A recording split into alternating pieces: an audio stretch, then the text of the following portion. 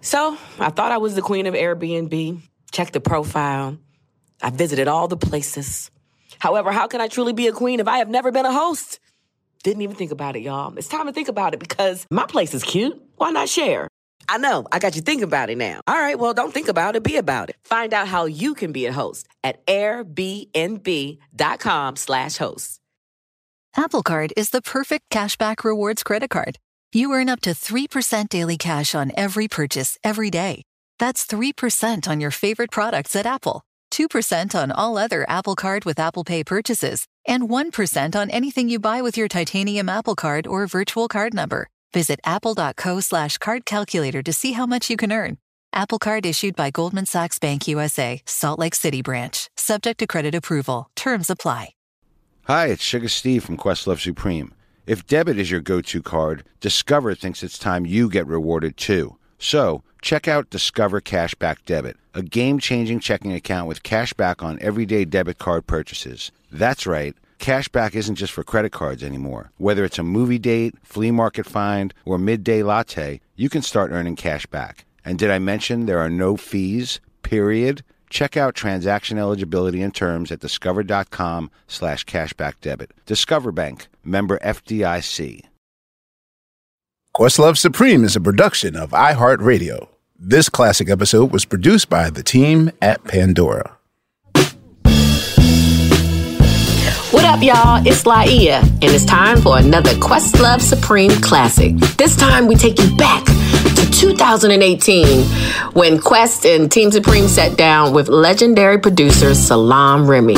I mean, we talk about everything, the craft of making hit songs, what it's like crate digging with Biz Markie, and his part in making the score with the Fugees. From April 25th, 2018, Salaam Remi. Part 1.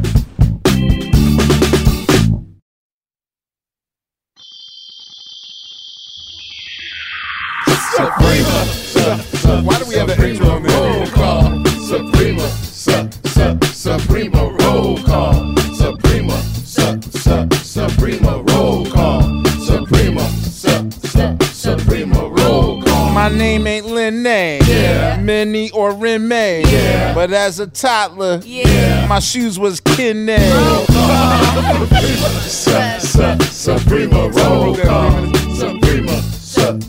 Suprema roll call. My name is Fonte. You can't believe it. Shout out to Salaam. For the Workaround remix. Roll call. Suprema. Suprema roll call. Suprema. Suprema roll call. My name is Sugar. Only work with the best. That's how I got to work on Lioness. Roll call. Suprema. Suprema roll call. Suprema. Suprema roll call. I'm unpaid bill. And you might not be a fan of me. But you definitely hate Sean Hannity. Roll call. Suprema. Suprema roll call. Suprema roll call. Boss Bill's my name. Tossed out the rule book. Hold up, is that Lauren over there? Oh, made you asshole! Suprema roll call. Suprema roll call. It's Laia. With Salaam Remi. I was trying to pick one of my favorite songs. But you got so damn many. Roll call. Suprema roll call. Suprema roll call. Salaam's my name. I'm on the spot. I'm glad Super Cat let me make Get a Red Hot. Suprema roll call. Suprema roll call. Suprema roll call. Suprema roll call. I really hate the fact that I established how gullible I am. Ooh, child. That's like I'm the kind of person that I was told once that gullible isn't in the dictionary, and you fell for that. Yeah, you just did that to me. Thank you, Boss Bill. I turned with the quickness. I wasn't sure if that was going to work either. I was surprised. Nah, that went off. That went off like gangbusters right there. It's troll mirror. I was hoping all of you would have looked. You good. knew it because your inflection went up. Like, made you look. Yeah, I killed because that I shit. saw that he looked over there. I was like, yes, it landed. Only because that was the wrong name to say. Ladies and gentlemen, Yeah, some context. Yeah, so, yeah. Exactly. this is another episode of Questlove Supreme. We have Team Supreme. We have Fonticolo. Yep. You know what? We haven't had brother-sister rap at the beginning of the show for a second. And a lot's happened since then. How's it going since your record? It's going good. I'm redoing my master bathroom. First world problems. Boom. That's not a new Real music world world problems. problems. Yeah, Hey, it's- wait, you redoing your master bathroom? Yeah. So How many bathrooms do you have? Well, there's a lot of houses. three. Ooh, you got like a Big Daddy Kane house in North Carolina. Yeah, What? I got like two. I have 2 full baths and then a half bath downstairs. So it's man. technically 3, but one is just a half. So we're redoing our master bathroom. We adding the tub and we're redoing the y'all. shower, paint, redid the vanity. My countertop guys coming to measure them tomorrow. What's the color? You got marbles in the house? Nah, we don't do marble. That's Granite. shit. No that's corny. Scarface No intro? black leather couches. No black leather marble. couches. We just did Rules number 1 we and did 2. granite. We went with granite, and it's a light. It's like a light colored granite. I think the name is like black ice or something. It has a Yeah, real it is. like. Oh, so you keeping the walls white then? No. Walls are Shout like out to Fonte's gray. countertop guy. Oh, gray is a good Wait, color. why no Everything black pops couches? off gray. There was a Yeah, just Fonte thing black for many years leather ago. couches. That's Single just, man. yeah. it's- That's a I never bachelor liked thing. leather though. It's too hot. You go to sleep on that shit. You be sweating and shit. It doesn't matter. It's still a single man's piece of furniture. I never owned a leather couch. As a southern man, as a single man, I never did that. Okay. Well, How's life, like? It's good. What you up to? I'm getting I'm off the about to say, couch. talk about your hey, apartment, yeah? Listen, turn up, nigga, turn up. I'm sorry. Yes, I have recently. I'm getting off the couch in Los Angeles, and I'm very excited that I. Did you get off the couch? That or sounds were like you you're put done off the with couch? therapy. No. I can get off the couch. She wants. No, I have a good girlfriend. Wants me to stay. Okay. Kevin got a job, y'all. Listen, y'all. proud of you. Manager. Wait, where are you moving? Hollywood. Yeah. Where it's good. Yes. Okay. She's got her fly 1-bedroom. I was looking at the tourist video of it today. Had a nice tile in the Fonte kitchen. approval. You got to get your work husband's approval of your place. It was really nice. The layout was nice. It was good. The appliances updated. Hey, I'm proud of you. Thank you, sir. I'm feeling really good. Thank you. Boss Bill. What? Golden Record.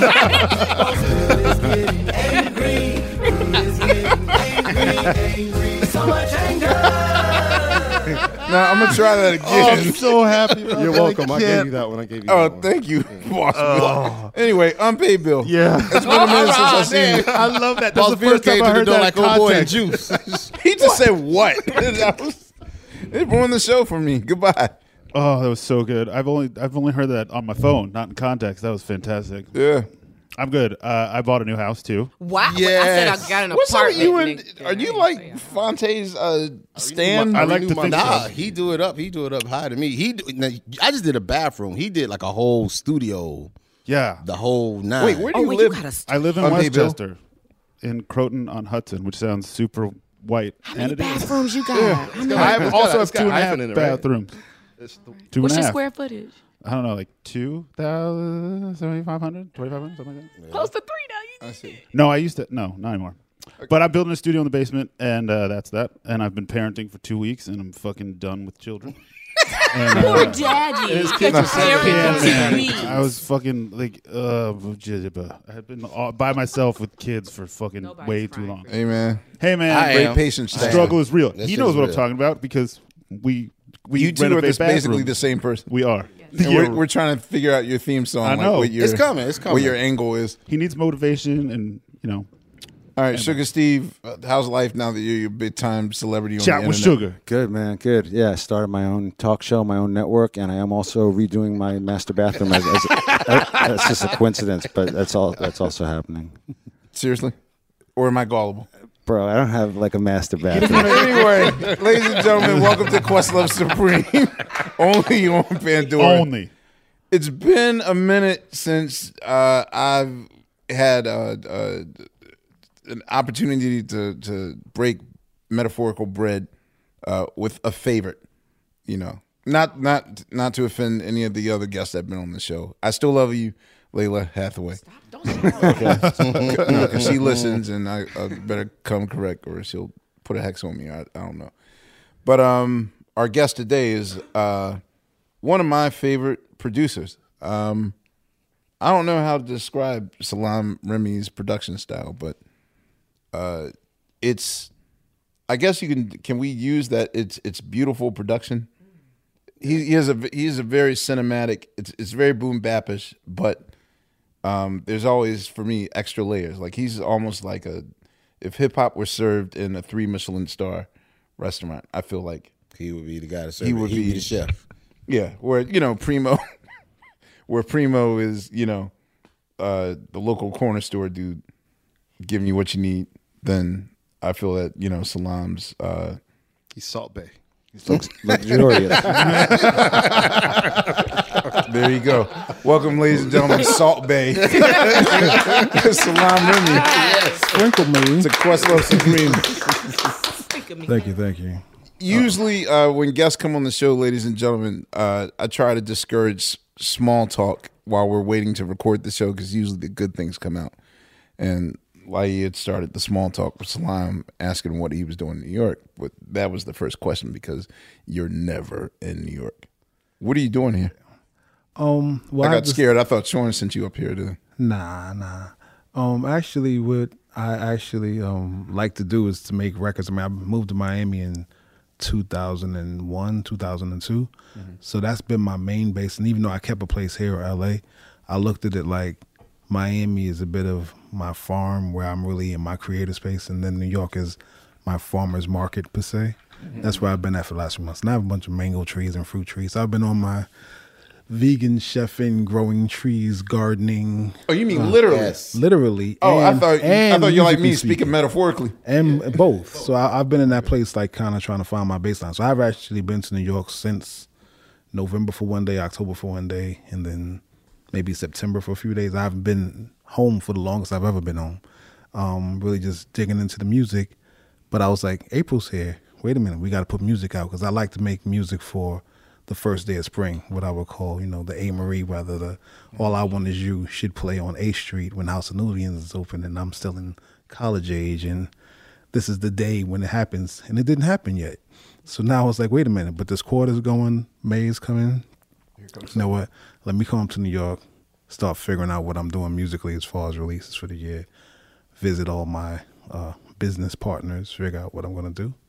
And that's why I'm here. That sounds like a beautiful life, man. Yeah, you sound professional. Yeah, I mean, I don't feel professional at all. Late my own podcast. Yeah, no, I'm like, well, okay, yeah, something like that. So I'm putting on my business hat. I'm trying to step out of my creative hat for a couple of days, figure out what I'm doing with it, and then dig back into the music. So do you already have the music? I'm sorry, you said music for spring, like that first spring song. So that means you already have the music. You just yeah. I mean, it's funny. In 2016, I put out like a bunch of songs I called Do It For The Culture. And I was like, I'm going to release a bunch of music. And then the song that kind of did the best out of that, which was Miguel, myself featuring Miguel, Come Through and Chill. Mm-hmm. Then that was December 16. He put on his album December 17. And now it's a single. The video's about to drop next week. Things to figure out with that. So I'm like, okay, I guess I should put out another one now. So now I'm just figuring out, okay, I got these other songs. Let me figure out what I'm going with. How's it going? Visit streaming services of the planet. Come talk to you guys because I wanted to do this for the last 8 months plus. Besides Pandora, what other streaming services? None exist. Yeah, they don't exist. Yeah, exactly. Pandora's the only game in the market. So, like I said, first stop, first place. Why ask that question,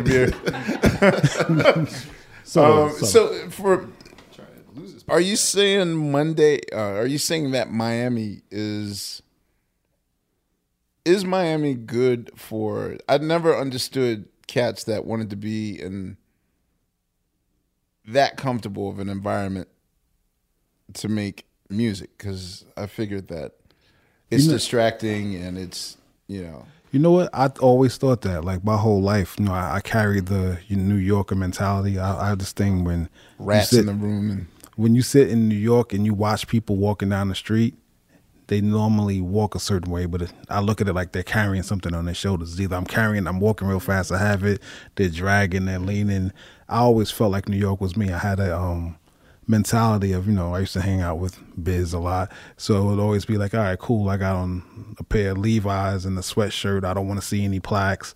I'm going to work. I lived in Midtown Manhattan with my dad, but I would always be in the studio mindset. I always wanted to keep it there, and had a rough year, 2001. The towers fell, mom passed, grandpa passed, and I went to Miami, and I was actually as productive or more productive because I thought that the studio I had, Studio 54 space, was making music. I thought my SSL was making the sound. I thought my organs was actually doing it. And then I was on South Beach in a little room with South Beach Studios with this artist, Miss Dynamite. We did like 30 songs in 3 weeks. So I was like, oh, wait a minute, but it's hot here. And, it was nice. And I realized that the New York energy that I thought was only in New York was actually in me. So between then and the year after, I made, the Made You Looks to whatever else. I would be even more productive because I get up and see the sun, relax. But, it's my bloodstream at this point. What does that say about me that I want to be in the most uncomfortable atmosphere to make music? We would need a psychiatrist to unpack that statement. Or we could just all move to Miami. Yeah. And plus, aren't you afraid of, are you there around August, September? Or yeah. So any of the flood, your house didn't get this damaged? summer, this last September when they act like, Miami, after Houston had the big issues, I really was in New York looking there like, dang, is all my stuff going? No, my guy's like, do you want me to FedEx you something? I'm like, my house, my life, my SSL, my EMT place. Like, what do you, send me everything, all my discs? But then I kind of sat here for a couple of days thinking, wow, this might be it.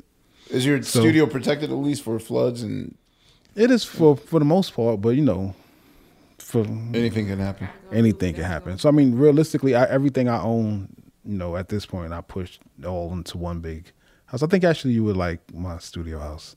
It's all set up with every room in the house is wired together, record room into pocketed kits in every other room. Oh, I know. You told me, stuff. You told me. I don't know. I just feel like it's sacrilegious to be that.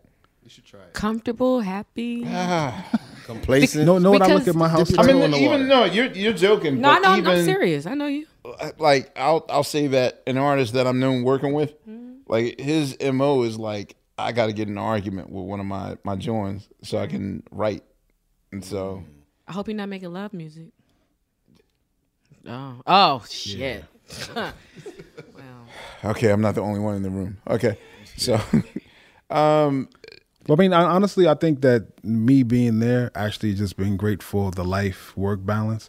I read Nas had put me on the Barry White's book, and he basically had one house that he lived in and one house that he worked in across from each other. So it was just, that was part of it. I was looking at warehouses. Okay, I build out a warehouse. I have the incredible studio. Now I have to find somebody that wants to buy a couple $1 million worth of studio in order to sell it. Cool. Okay, cool. I get the house on an acre and I make it into a studio. Okay, now I just take it all out. And now it becomes, it's like I thought about the Rudy Van Gelder Blue Note house or the Motown space or anything else. So I look at my space kind of as a place to be comfortable. And then also I focus so much on lyric writing. It's like, feel like you're not where you are and then let's go for it. So you write lyrics too? I co-write a lot of stuff. Okay. Or I push people who are around me to write. Like the story is more important to me than the beat 90% of the time. Really? Because I can make the beat 90 times while they're sleeping. I can change it. I'm a remixer from start. So I actually push the story to be the best thing. It's kind of like getting a script and then shooting the movie. So when you create a song, what's the first thing you're thinking about? Are you thinking about what's my hook? Like even before you develop, like take us through the process that made you look, just from the beginning from the rooter to the tutor. Made You Look started with the conversation that Nas and I were having about Flavor Flav. That when we saw Flavor Flav in the I Ain't No Joke video, that we didn't know who he was. because we hadn't really seen Public Enemy perform like that before. We heard their first album, but they didn't have any videos. So when we saw I Ain't No Joke, and it was a guy, and just that whole energy of how that looked, the energy of how BDP looked rushing down the stairs, and I guess that was Union Square possibly, the energy of Run's house, how it looked like everybody outside. Those were the times that felt like it had a certain energy to it. And then I was working on a lot of Latin stuff when I first moved to Miami. So I was working with Ricky Martin, and I wanted to use Apache for Ricky. But I always remember Large Professor had the trick when he was doing stuff in the 1200s, slow the sample all the way down to make sure that your chop was right on beat. So I was chopping up, it was supposed to be Ricky. Like that was my thought process. That's what I was going for. Word. And I pitched the Apache a little bit and kind of messed with it, but I was sitting there messing with it, and then I played it really slow, kind of trying to make sure that my chop was on point. And then when I played it, I just moved to Miami, so some of my guys from New York were there, and they just busted in the room like, yo, what's that? And I was like, aha, this is it. But it filled the spot that Nas and I already had a conversation about what that felt like. So then I just basically took it and, did the first ball, on to the second ball, loop, took the hit. You did it on 1200? Nah, I did that on MPC 2000. So did that, and then I just took the hit, filtered it, played the bass line on it, and then I called Nas, and he didn't answer his phone. He was actually in Orlando at the time writing, and then I left it on his voicemail. Was like, yo, I think I got what we were talking about. And then he heard it. He's like, yo. Then he just hit me back on the two-way or something, come through. So then I basically drove. Cassette. Basically, close to that. It was 2002, right? I had a CD burner. What was it? The HHB CD burner. So I burned it on my HHB CD burner, and took the disc, and I threw a Wurlitzer or something like that in the truck I just bought, and I drove up to Orlando. And when I got there, wait, that's not a close drive. It's like 4 hours. Just to play him? Not just to play him. He just like come through, because he'd already been basically. The process was when my mom passed in May of 2001. I was working on the Sade remix for Lovers Rock. Okay. I put Nas on that remix. He came through. He's looking at me like, "What you doing?" I was like, "Oh, my mom passed. I'm going to the funeral, but then I'll be back. You can finish your verse." So he's looking at me like, "You're an alien. What are you doing? What did you just say? What's happening?" But as you know, I worked through it. And then Sade called me that day like, "Hey, do you want to do this remix? It got to be done on Friday." So I was like, I got to do it. That wasn't something I was giving out, right. every day. Sade said remix Lovers Rock, really? Right. That was maybe one person. I think maybe Pharrell had done something prior around that time. And that was it. And off the same album, I was getting my shot. So that was that. But basically, that kind of cemented our bond. And I ended up doing What Goes Around for Stillmatic. So then now the next year, his mom passed. But I didn't know his mom was sick when he was watching me. So he was basically like, yo, I got off tour. I'm going to go to Orlando with my daughter. And he stayed in Orlando in some timeshare house. Then he was like, you know what? I'm going to record here. So he had about 5 or 6 houses. He got Large Professor, Akinelli, Alchemist, a few other people. So when Chucky Thompson. And by the time he called me like, yo, come through and come to Orlando, they were already there. Oh, set up. Okay. Right. So it was already there, and we were working at Transcontinental Studios where, Lou Pearlman's place or whatever it was. So we were doing that. I drove up. Alchemist and I were driving to the studio, and I was like, yo, this is a track. It could be crazy. I actually had Amy talking. I had Amy Winehouse talking on the track because I was starting to work on Frank right around then. Actually, I started in May. So, yeah, I was like, had her doing some stuff. I wanted to put Curtis Blow on it. Saying, I'd be flipping on these niggas like windmills. I had all these ideas, and he was like, yeah, all right, cool. And I had to go to New York for a wedding and come right back. I left the track there. I came back, and he had basically the first verse and the first verse and the chorus. And basically the thing was that with that track, I was busy trying to say this has a lot of energy. It was like a lot of Nori, and I was like, nah, just get on the track and go for it. But what he decided to do was lean back on it and rock him it instead, back to our original conversation of I Ain't No Joke. So rather than going at the track, and he has a thing where he refers to rhyming on the one ass mofos. Basically, he'll skip the one, let the one go hard on the end, and then fall in the middle of it. Basically, that was so like he something thinks in that sort of mathematical sense. He says scientist. that. Yeah. Okay. I mean, it was also that, and then also our fathers being musicians like that. So he thinks like a musician, and if he plays something, he'll think about it musically speaking as he's writing to it. So. It's weird because in my head, I thought he was trying to do a Rob bass flow, because Rob bass also sort of rhymes on the and instead of instead of beat. Beat. You know what I mean? Yeah. Okay. So speaking of an old episode of reference of Rob bass, right. Exactly. His approach was straight Rakim. He was thinking about how Rakim would have sat back on. Now let's get it all in perspective. Right. Okay. That was the thought process, but I didn't catch it at the time. I was like, all right, cool. This is where we going with it. And then as the song grew, we just kept adding layers. He finished the verses. Out through the brave words. There was 1,000 people. Wait, I gotta tell you something. Wait, did I tell you? I never knew y'all was saying Bravehearts. I thought. See, I had my whole theory about Made You Look, and I thought that was him bucking a shot back at Jay-Z, which was still like at that time up in the air, right? So I thought y'all were saying Airball. Oh God! Airball. Wow. And I was thinking, like, yo, why is it so low in the mix? Because that'd be so great at basketball games to, Jay-Z, you missed me, motherfucker. Airball, like that sort of thing. Yeah. But and even when we did that, like part of my theory was just being in the clubs and being in different spaces, that I faded it up because I wanted it to play, but I wanted you also to be in the club and feel like the people on the other side were doing it or whatever it was. So then now you start singing along with it, and then by the time it creeps up, that was a play game. But I mean, that was the main part of it. Cut the record, took it to Miami, played it around a little bit, and by his birthday, kind of played through it.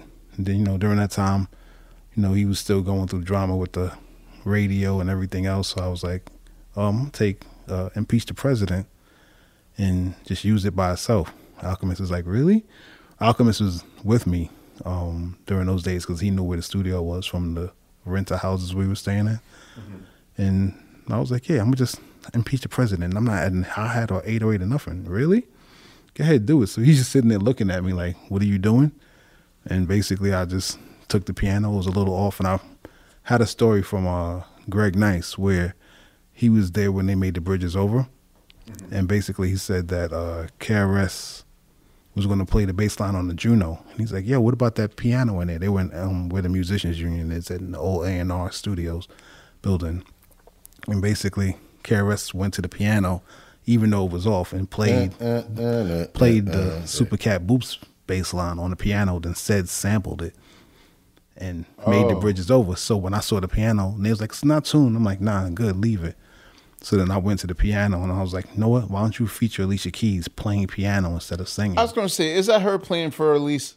That's me playing, but my thought process was to get her to play it and then feature her that way rather than making the typical R&B Alicia Keys comes out of nowhere with a hook record. That was my thought. But then she ended up producing some Warrior song for the album. And then, it was like, I Know I Can was basically, come on, we love the kids, man. We play it on the radio. We love the kids. We got to do it for the kids. I Know I Can. That was a smart song, man. Yeah, basically. And that vocalist is actually... you trying to battle me, motherfucker? On my own show? I've been waiting to use this for a while. Check it out. Okay, well, there we go. Thank you. But the vocalist on I Know I Can is actually Angela Hunt, who was also in the group 7669. Oh my God. Yeah, I remember that. She's the kid? So High was the kid's voice is actually So High, exactly. So that's her voice, and then she actually wrote Empire State of Mind.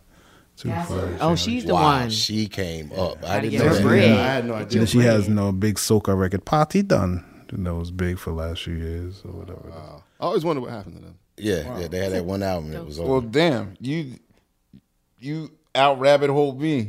But I'm still going back to the beginning, y'all. Where was you born, Salon Remy?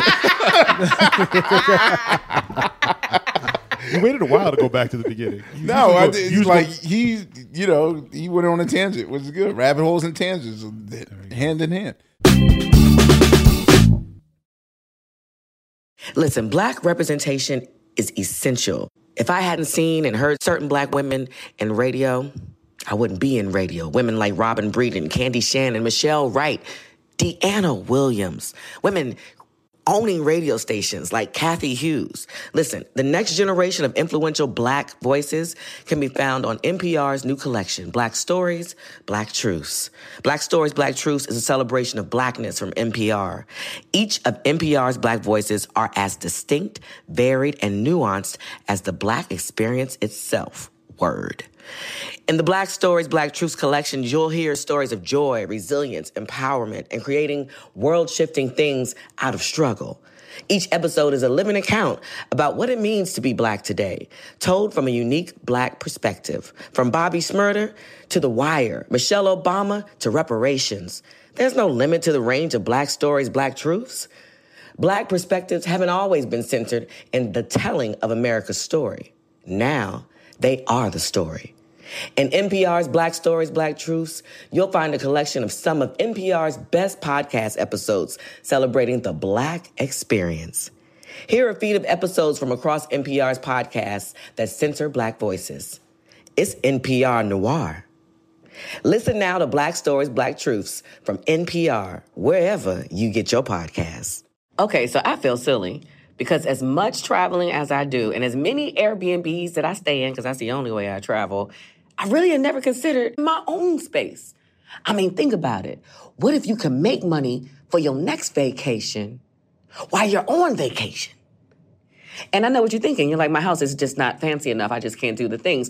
You're sleeping on your space. I'm sleeping on my space. Yes, I'm talking to myself. And I really don't even have to use my whole place. I could just Airbnb a room. I know how this works. Because again, I use Airbnb. Duh. I mean, just think about it. Most of us that use Airbnb are only using it for 50% of its power. We're spending the money, but we're not making the money. What if we could do both? Whoa, mind-blowing. And your home really might be worth more than you think. Find out how much at airbnb.com/host. And we're back on Dealing Together, where we help good people who fell for bad deals. First caller? I had to buy 3 identical sweaters to get the 4th free. Ooh, you got fleeced. Next caller, what's your deal? I paid for 20 tanning sessions, but had to use them in a month. Now I'm orange. Ooh, you got burned. Next caller. I traded in my old Samsung at AT&T for a new Samsung Galaxy S24 Plus. How's that bad? I got to choose from their best plans. So, what went wrong? Oh, nothing went wrong. And you're calling to... To request a song? You want a song. Of course. The choice is yours. Our best smartphone deals. Your choice of plan. Learn how to get the new Samsung Galaxy S24 Plus with Galaxy AI on us with eligible trade-in. AT&T. Connecting changes everything. Offers vary by device. Subject to change. S24 plus 256 gigabyte offer available for a limited time. Terms and restrictions apply. See att.com/Samsung for details. Where were you born? I was born Manhattan, St. Luke's Women's Hospital up in East Harlem. And then I grew up, at that time my parents lived Brooklyn Heights, but then I grew up in Queens mainly. North Side, Jamaica, Queens, Cambridge Heights. Holding on to that accent. Now, who's your father is? My father, okay. It's a bit of a rabbit hole. Should I go over Yes. Yes. Cool. That's what the show's for. Perfect. All right, so my dad, his name is Van Gibbs, producer, manager, musician, etc. Basically, the story how I came about is this. My dad comes from Trinidad, 18 years old. His father already lived here in Brooklyn. He's working at some place, New York insurance company. He's been getting older, so I've been re-asking him the questions to kind of get the story straight. Mm-hmm. Now you can tell me the grown man version of what happened. Cool. Right. So basically, he was working at a place called New York Insurance Company, and there was a guy in there named Bernard something. Bernard lived in Queens, St. Albans. He's like, hey, you know what? you play guitar? Okay, cool. My dad had acoustic guitar or was starting to play electric. He was like, yo, come around my way. There's some guys that do a band. So he takes him around Queens, St. Albans, 202nd Street. My uncle, Joseph Wiggins, who was my mother's brother, actually was a local musician. And I had another uncle named Thomas who played keys. Joseph played sax, guitar, whatever it was. Introduces them. My Uncle Joe goes, yeah, all right, but get Bernard out of here and we can probably go start a band somewhere else. So they started a band called Stone Free, and actually Larry Smith was also rolling with them, and they played bass with them, doing different stuff. So my dad, my uncles, and Larry, and probably I think it was somebody else named Ratty or something like that from the neighborhood, all had a band called Stone Free that they were doing stuff. And then that's where my dad cites my mom. And then my grandfather chases him away, and he still has a car. Hey, I could drive you to work, whatever it is. And that's where I came from, basically. From a garage around the way band in 1970 up to 72. Did they make albums? Never did that. They just performed. I think there was a club called, I think there was the Cheetah that used to be where SIR is on 52nd. Somewhere over there. So they performed in different places. And when I've asked other musicians of the day, they're like, oh yeah, I remember them. They played whatever it was, but they never really made records like that. And then my dad continued to, produce and stayed in the music business as one of those people who kind of stayed. He did Broadway. He did Your Arms Too Short, The Box with God, Don't Bother Me, I Can't Cope, Went on the Road, did Jazzmobile. He basically was the first arranger, according to Kenton Nix on Facebook, but he was the person who really knew how to put records together. Bert Reed from Crown Heights Affair had hooked my dad up with Kenton, who was his friend, saying, hey, maybe you can help him put together some stuff. So the first Tana Gardner album, Work That Body, was my dad's pretty much production. He's listed as arranger, but Kenton was the producer and I guess co-writer. And Up to Heartbeat, which was actually one of the leftover tracks off the album. I heard. Didn't happen. But basically they went and redid it. So when I eventually sampled it from Here Comes the Hot Stepper, that kicked back in. Do you have the master roll? I don't. I think Dope has it. But, He got all the masters. Exactly. I think he has it. But basically, just in that conversation, I was able to get a really favorable sample clearance deal. Because it was lifted from Dad's, original works, and still I just feel like the legacy comes around. Pops is always, I'll say it now. He said that was his jam that he created, with his band, basically off of "It's a Shame." A Shame, but Spinners. It's basically he was playing "It's a Shame." Does your father know? Did he ever hear the story of Larry Levin and the 4 hours of Heartbeat? No, I don't know. Do you know the story? No, I don't know that story. All right, so you know Larry Levin is, right? Right. Yeah. Paradise Garage. He would deal with Larry all the time doing stuff. So, yeah, the legend has it. Do you know what Larry Levin is, Laia?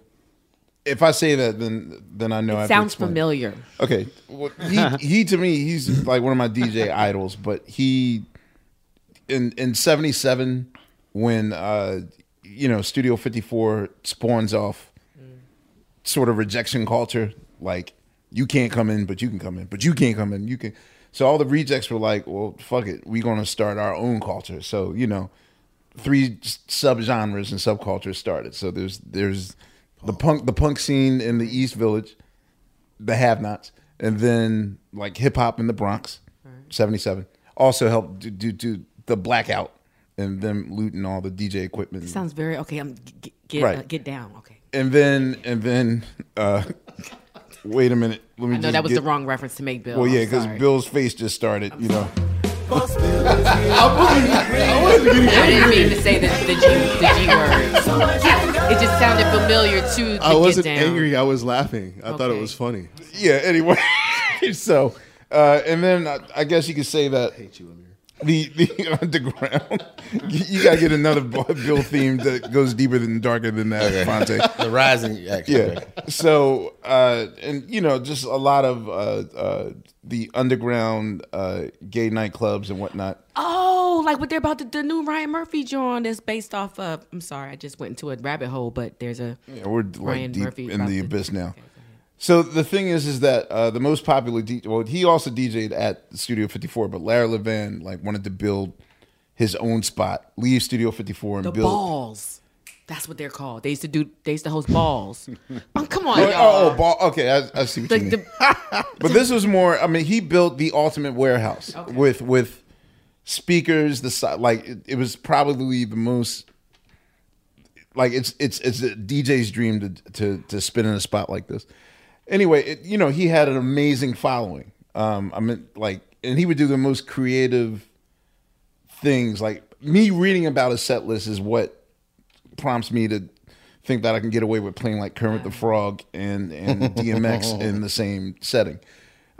Like one night he infamously just played the entire Wizard of Oz movie and had a light show. I heard about this. And it was like, so I guess once he got larger than life, then he started experimenting more, and he was getting a lot of shade from his main dancers.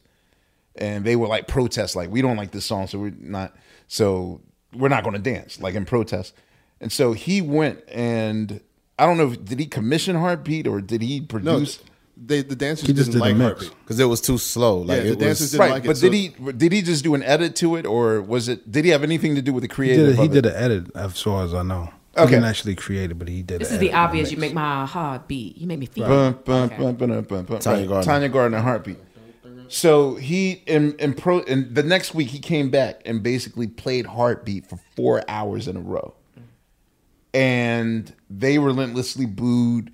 It was like just a standoff. We're going to sit on the floor and protest and protest and protest, and finally they're like, "Look, let's just dance to this shit so you can play the next record, because ain't no other club going to let us in. So let's just So anyway, that was And part of culture kept going because that record means a lot to the barbecue flex and everything else that came after it. And plus, also, like Frankie Crocker used to always, like he was the type of leader that other DJs would come and watch. So Frankie Crocker would look over, you playing that, and then start playing it on the radio, and then that's Exactly. That's how it happened. So within that, back to Pops, he was producer, arranger, doing all that stuff. He did street promotions at Arista, worked underneath Vincent Davis, who had Vince Entertainment at the time. And then he became Northeast Regional for Arista, like during the time, like he broke like Jump to It for Aretha and different stuff like that, and had relationships with Frankie Crocker, would go and produce stuff. Took first person to take Dougie Fresh in the studio. For the first. Before that, there was a record called Past the Buddha by the Buddha Bless Crew, where he got Sly and Robbie, who he had kind of helped out a lot when they first came to New York, hooked him up with Gwen Guthrie, took him around to Larry Levan, all that other stuff. Because the Seventh Heaven, like that. Right, all that type of dub, stuff. So he basically it's was the dub. person that, when I talk to Sly and Robbie now, they're like, nah, your father took us around and let everybody know us and whatever else it was. So he was just basically a connector through the musician scene, the Jazzmobile scene, part of the Jamaica Boys, and all the Hanky Great and Howie Great and all those guys who were on that side were like my godfathers, to say. He basically was just like a guy that was in the middle of everything. But he took Dougie in the studio to record a record with Spoonie G and Spivey called Past the Buddha, which was a Past the Dutchie rap version. They put it out. He got jerked. He put out another record with Allison Williams called The Affair. It was called Please Don't Break My Heart, which was another one of those basically Heartbeat, just that vibe, that New York energy, church chords. Slow boogie song. Exactly. More of that stuff. And then, through his connections while he was at Polygram, he eventually, he brought Gwen Guthrie in, even though he was promotion, wasn't supposed to be doing it, but in the whole, there ain't nothing going on but the rent time. Yeah. But he was just like connected on both sides, management and music. So was he an independent person? Because you just mentioned like a bunch of labels in a short period of time. Like, how does one go from like, oh, I'm on Polygram, oh, I'm at Arista, oh, I lost it. You like James Evans of music. He basically, he went through all the stuff. Basically, his thing was that when he made his first records, he got jerked and he wanted to learn. So he went into Arista as an intern and then ended up being Northeast Regional. And then as he left there, then he ended up going to Polygram. His whole flow was always, he basically would be in the studio, but then still be doing promotion, but then still be with whatever else, doing a little Broadway in between, whatever needed to happen. He always kept the I'm gonna work 20 hours out of the day aspect. Who was the most popular artist that he was associated with that was sort of a no-name back then? Like, son, I want you to meet Sissy Houston's 11-year-old daughter. Here's Whitney. She's going to babysit you too, though. How can I say? I mean, even during that time, he worked with Belafonte, so it's kind of hard for me to say. Wow. Like, even some of that Tonic Garden stuff, it says, if you look at that Work the Body album, it says, recorded by David Belafonte. Van, can you take David with you, like, help him? He needs something to do, David was an engineer right. and actually on a lot of stuff. I can't say. It's kind of weird because I saw so much so young. So that first time Doug Eves in the studio, he called me on his 45th birthday. Yo, I remember how I went to the studio and you was touching everything. I just remembered you was meant to do that. You was there. How old was you? You touched everything in the studio and then you still do it. No, that's still. Are you one of them kids like, what does this do? What does this do? What is it? No, it was. It was almost that, but I remember like the first time I heard dun dun dun dun dun. I know how to play dun dun dun dun dun Boogie Oogie on the clavinet, and I remember Bert Reed actually looking at me and going, "Who taught you how to do that?" Like, really? So I was around. Like, so basically, the way it worked on the Daily Planet block is that there was the Planet Studios in the basement. Then up above that, there were a lot of people who had studio, like little loft spaces. So Belafonte had a loft space kind of like right on the 3rd floor. And that's where my dad would actually be taking care of Harry Belafonte's business, but also rehearsing the band, which was like Bernard Wright was coming through at that point, coming from music and art, and he'd be playing on stuff. Or Crown Heights Affair had a loft down the block, so they would be coming back and forth at different points. But that's when Bert Reed is killing, the Must Be the Musics, the Raw Silks, everything else. So everything was kind of happening in that space.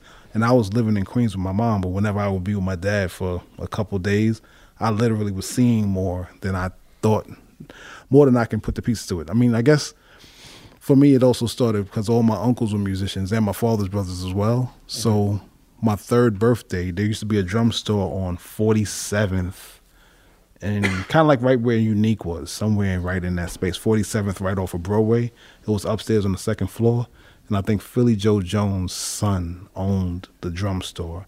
And I went there and I was messing around with stuff. And Elvin Jones was there and saw me messing around and actually put together a drum kit for me that was like of a floor tom turned into, a big floor tom that turned into a kick, and basically set up a drum kit. It's like, man, get him this. This is what it needs to be. So he put it together. My dad bought it. But that was like my 3rd birthday. It was almost like it's ridiculous. Where's this drum set? I have pieces of it. I don't have the whole thing. Exactly. It was in my grandmother's church. Somebody must have got baptized in it or something.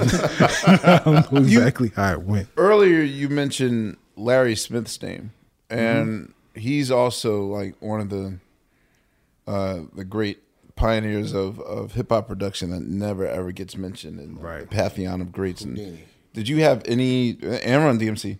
Did you have any relationship like with him, or have any stories of just? Not really. I mean, the only time that I saw Larry wasn't until later, like when we had studios in the city, and he kind of came by, and he was just always like, man. He basically the times when I saw Larry, he was talking to me about my uncles who had passed on by then, my mother's brother, like Joe Wiggins, and my Uncle Thomas. Just about stuff in, the Hollis, St. Albans neighborhood where they all were around. And then he'd be talking to my dad, hey, man, we got to do something again. But it was kind of at the point when Larry was past his prime. Right. It's really when I personally got to talk to him. I heard about him earlier and I kind of saw stuff, but I didn't have any of that 83 to 87 prime Larry Smith energy. I heard his name, but I didn't. And actually I heard him say, yeah, Larry, that's Larry Smith, that's a guy, but I didn't really correlated until later on.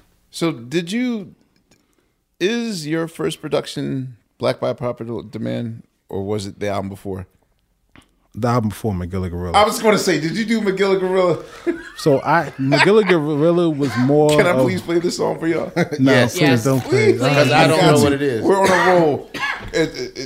Let me just play. I'll say this. No. Don't even set it up. Can Boss Bill, do we have your permission to not even back sell this thing? I just want to just Take play a it while. right He's now. stalling so he can find it. Go ahead. Oh.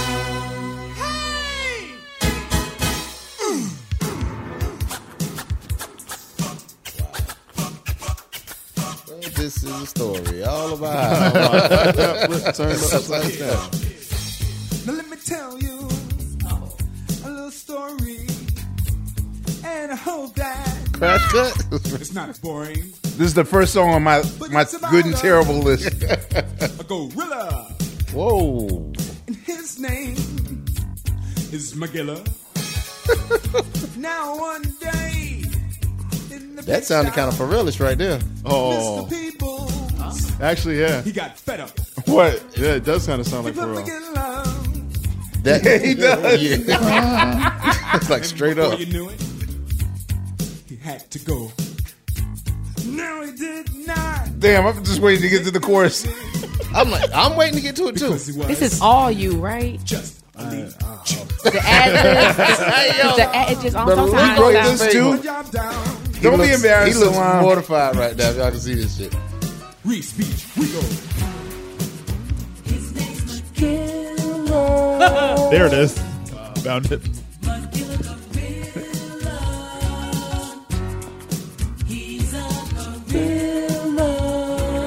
You about to get a check for this.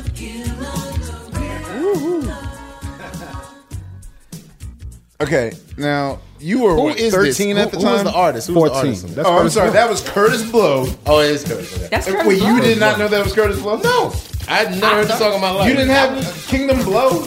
No. The record on the album would have been I'm chillin'. Yeah, That I was had the Back by record. Popular Demand. I remember that one. But So back, I'll tell you, Magilla Gorilla was my light involvement. Let me call it light. There was an artist that my dad had named Essence, and Essence was a beatbox, and he would he kind of took the biz thing to another level, but he'd be doing bass lines and stuff. So part of it was Essence, part of it was my dad. My dad also produced "Falling in Love" for the Fat Boys. Mm-hmm. So that's their signature, their 707 drum machine, all other little pieces.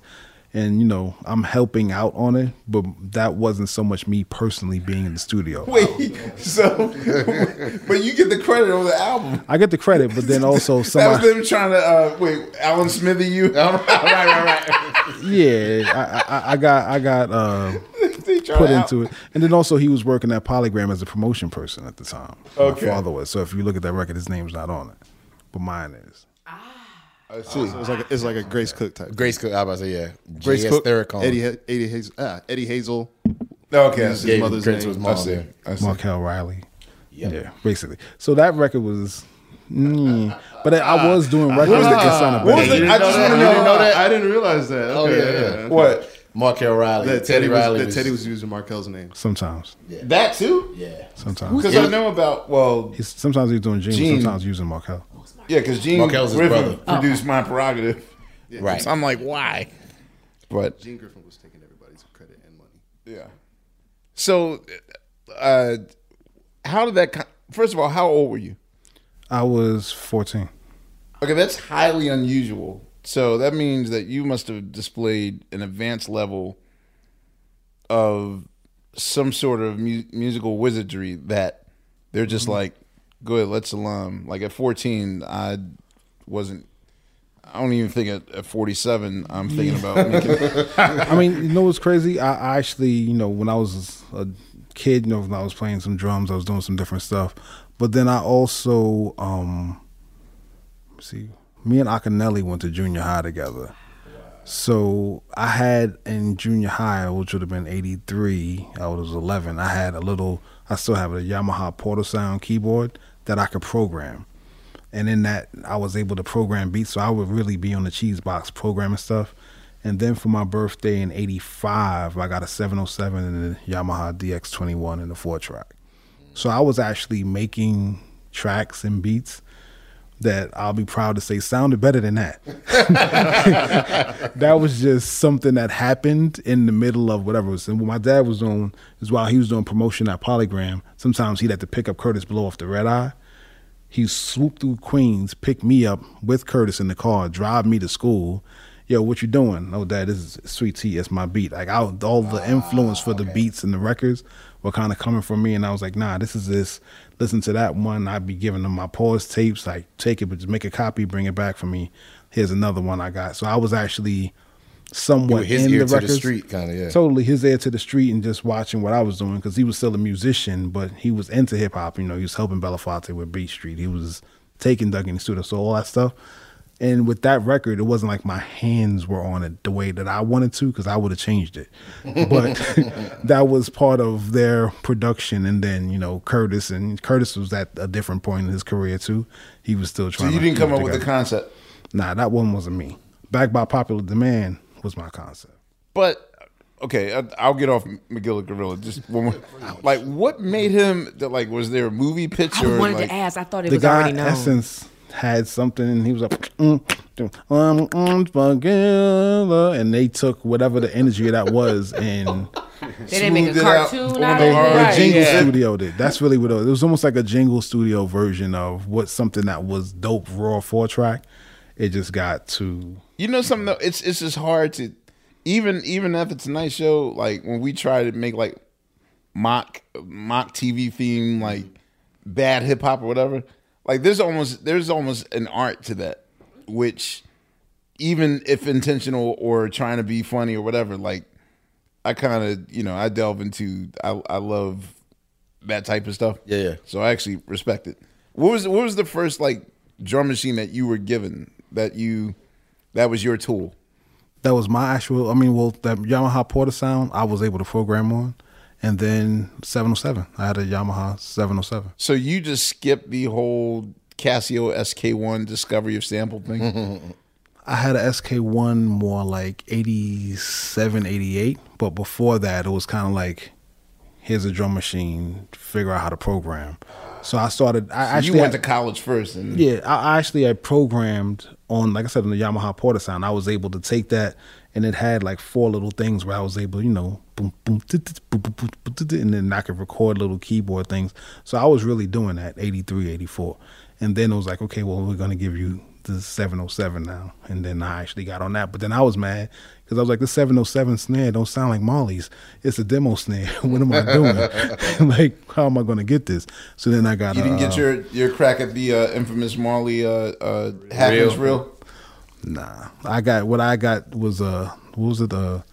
It's one of those gated reverbs, Alesis reverb or something like that. Oh, you just need reverb, man. And then the reverb was trying to make it, and it was still cool. I figured it out, but nah, that wasn't the case. And then eventually, it was a 707 DX21, an Alesis drum machine. Eventually, I don't remember what that came before or after the 950 or 900. Probably later after the 900, because what I did was I helped my dad.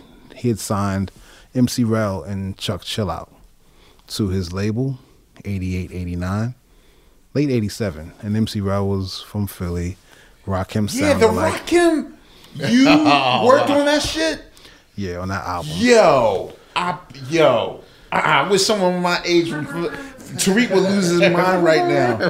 Do y'all remember MC Rel? I remember MC Rel. Dog, when he was he like a Rakim sounding like? I put MC Rel post in the Ask Von chat. You didn't say I produced this. I didn't produce all of it. I did one song. That's where I got my man. But that was actually on my dad's label, Chuck Chillout and Cool Chip and MC Rel. What was your dad's label? It was called Palm Tree at the time, but he had Palm Tree Polygram. He basically left Polygram as a promotion person and got a label deal and put those 2 artists out. And MC Rel's Life of an Entertainer. It was actually MC Rel and the House Rockers with some cats that were from, I think they were from Columbia, South Carolina. Oh wow. The House Rockers, and then Rel was from Philly. Where from Philly was he? I can't remember. I feel like he was from West Philly. I'm not sure. See, this really helped. This really helped the Roots situation out. All right, wait. This is MC Rel's Life of an Entertainer. Bass. That's my dad. But he sounded just like Rakim. Beat. This Is that you playing drums in the video?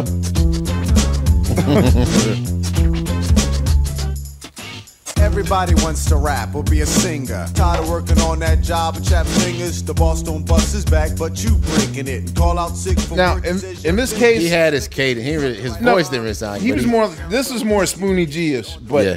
there's some joints. There was a commercial that used to always come on Lady B Street Beat hour on Power 99 that was MC Rel, and it was like straight Rakim. Like Philly had these two acts that it was like it did us no justice. Like MC Rel was like our broke Rakim, and then there was the Rhythm Radicals, and they were like our fake Public Enemy. Okay. You ever heard of the Rhythm Radicals? Yeah, I heard them. Did you produce them too? Not at all. I feel like when this episode is done, that you're going to reveal like two artists that you know. Most likely. Was your dad's label? Was that the same label? The Chuck Chill Out and Cool Chip album with Slave to the Rhythm on it? Yep. Okay. You produced All that? the time. No, the only thing I did on that I'm album Large. was I'm Large. I went and changed the mix. They had a mix where they programmed, like I was like, Tommy Rowe, that sounded like MC Light. Turn that up, and they had Rob Lewis was his name. He had programmed on top of it, kind of some loud wannabe Freddie being the Mike Master drums that weren't exactly it. And it was just like, it sounded like they put 7 and 7 drums on top of Tommy Rowe. And I was like, what are you doing?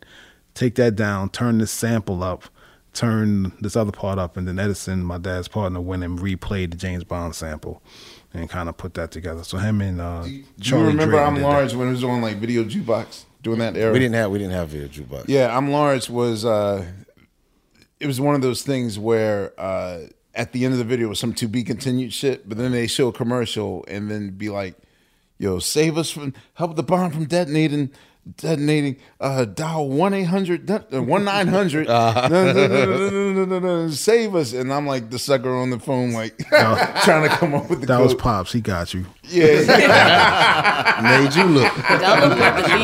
It was good. Greg Knight still be like, yo, tell your Pops he owed me $35 from talking to girls. Because they had a thing where you could dial up and talk to certain artists. Right. So Rich Nice, when he was an artist, Greg Nice, different people would come to the office, and now they be able to, you dial a number and for $1 a minute, and he's like, yo, I'm going to give you 25 cents a minute. And so people be over there talking to different people from all over the country. And he's like, yeah, tell your Pops he owe me $35. It's like the first internet. Yeah. You He was in his first chat room. He used that whole Northeast regional to his advantage when it came to Pops is a hustler. He's still a hustler. Because to have his ear on especially the cities on the East Coast, because he already had to do that for work and whatnot. Definitely that, and then in the music space, like I'm skipping all types of stuff, but just in general, he was always in it, always in Jazzmobile and different places. So he had basically my width of music that I work on. He pretty much did all of it. I'm just expanding on it in different ways and kind of going from there. So I was born into that. Basically, when I came and graduated from high school in '89, I went from living with my mom in Queens to moving into the building where he had Classic Concepts, which was video music box, basically subletting one space and getting them all the video stuff. They did the Chuck and Chill Out videos, the BBD Poison, Slick Blow. That was in our studio. That was underneath where Classic Concepts was. Oh. So that was all in our space. So that's the same studio room that I would have recorded Aini Kamosi in or Jiggy or whatever else it was. That was like our main studio space. That was you. Toss it up. Yep. Shit. Dog, we going to I know we gotta go. Yeah. Yo, did you have anything to do with the Payback mix? The Payback mix. The James Brown mega mix thing? Oh yeah, I did that. We need a new game. It's called "Bitch, You Produced It," where you just throw some shit at Salah Remy and he goes, or no. I did that. That was Harry Wenger came to me at that time and was like, But you were like 16. But my dad worked at the Polygram branch with Harry Wenger, so I met Harry when I was 13. I don't trust a 26-year-older now, let alone a 16-year-old. I was in the vaults. I know you was. I was in the vaults early, and I was in there. I was sample police early. Hey, that's you was. So I a sample. Oh, place, man. I know what it was. Get the gun. While I was in there, Yeah, I was going to say, here's Loud Remy was a fed. low key, but I got access. You know what I'm saying? I was a Rick Ross fan. Okay, so I was helping people out.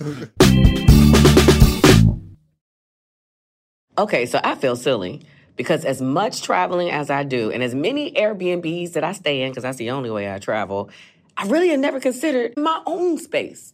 I mean, think about it. What if you could make money for your next vacation while you're on vacation? And I know what you're thinking. You're like, my house is just not fancy enough. I just can't do the things. You're sleeping on your space. I'm sleeping on my space. Yes, I'm talking to myself. And I really don't even have to use my whole place. I could just Airbnb a room. I know how this works because, again, I use Airbnb. Duh. I mean, just think about it. Most of us that use Airbnb are only using it for 50% of its power. We're spending the money, but we're not making the money. What if we could do both? Whoa, mind-blowing. And your home really might be worth more than you think.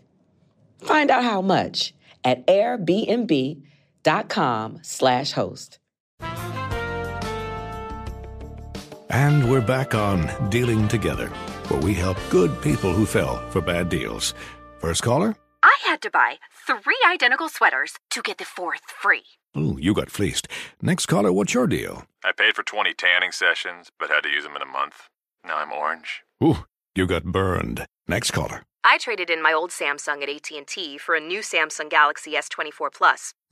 How's that bad? I got to choose from their best plans. So, what went wrong? Oh, nothing went wrong. And you're calling to... To request a song? You want a song. Of course. The choice is yours.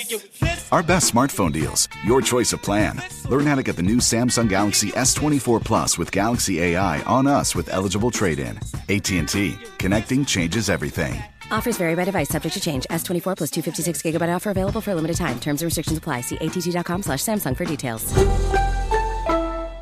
The national sales event is on at your Toyota dealer, making now the perfect time to get a great deal on a dependable new SUV, like an adventure-ready RAV4. Available with all-wheel drive, your new RAV4 is built for performance on any terrain, from the road to the trails, and with plenty of passenger and cargo space, plus available tech like wireless charging, you and your entire crew can stay connected. Or check out a stylish and comfortable Highlander with 3 spacious rows of seating for up to 8 passengers. And with available features like the panoramic moon roof, you can sit back and enjoy the wide open views with your whole family. Plus, both RAV4s and Highlanders are available in hybrid models, so no matter your style, you can drive efficiently and save on gas. So visit your local Toyota dealer and check out amazing national sales event deals on RAVs,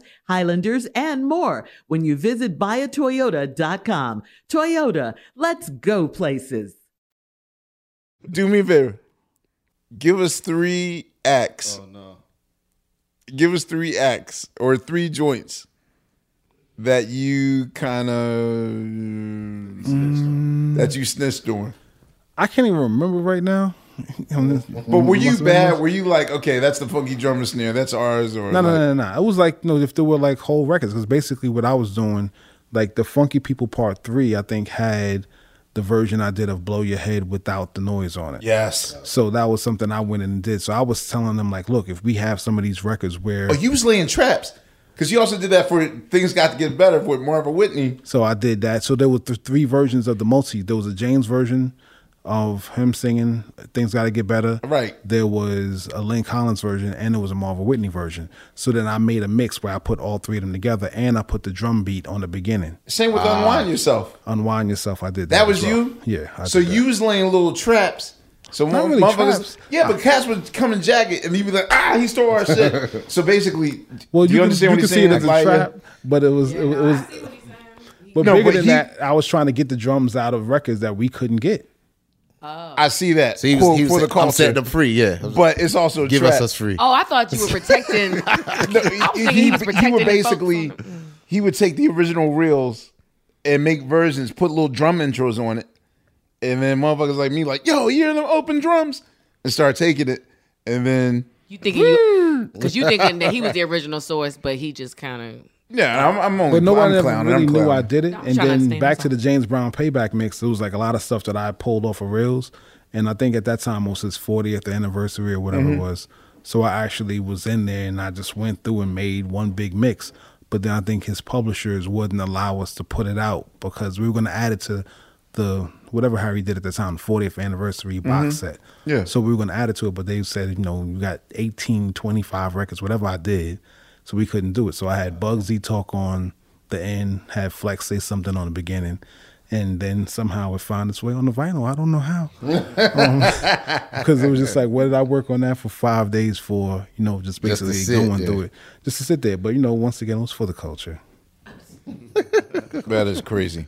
For the culture. But I had access to James Brown stuff because my dad was at Polygram, because I knew people and they, you know, asked Oscar Wong, Harry Wenger. Did you work on In the Jungle Groove? Jungle Groove was out before me, before I was around, but I had a copy of it early, so I had a copy of the what is that again? Well, that was Motherlode. That was a Motherlode, right? Yeah. Jungle Groove actually had that's what we used for Curtis Blow.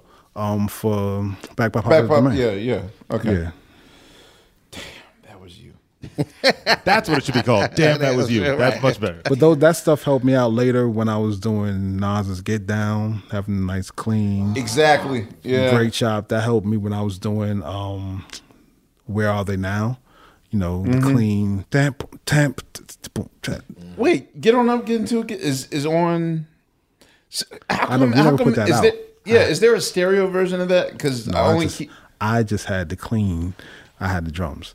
I had the clean parts, so I was able to make the record. Okay, I see. Into something else. Yo, man, I'm highly amazed at what he's saying. I know we're talking a mile a minute about. Yeah, because I was also thinking, I'm like, so does this mean too that you were like of the privilege, you didn't have the issues that a lot of people had with the estate and whatnot that I always hear about? Okay, all right. So how many? He had the clear like everyone else, but.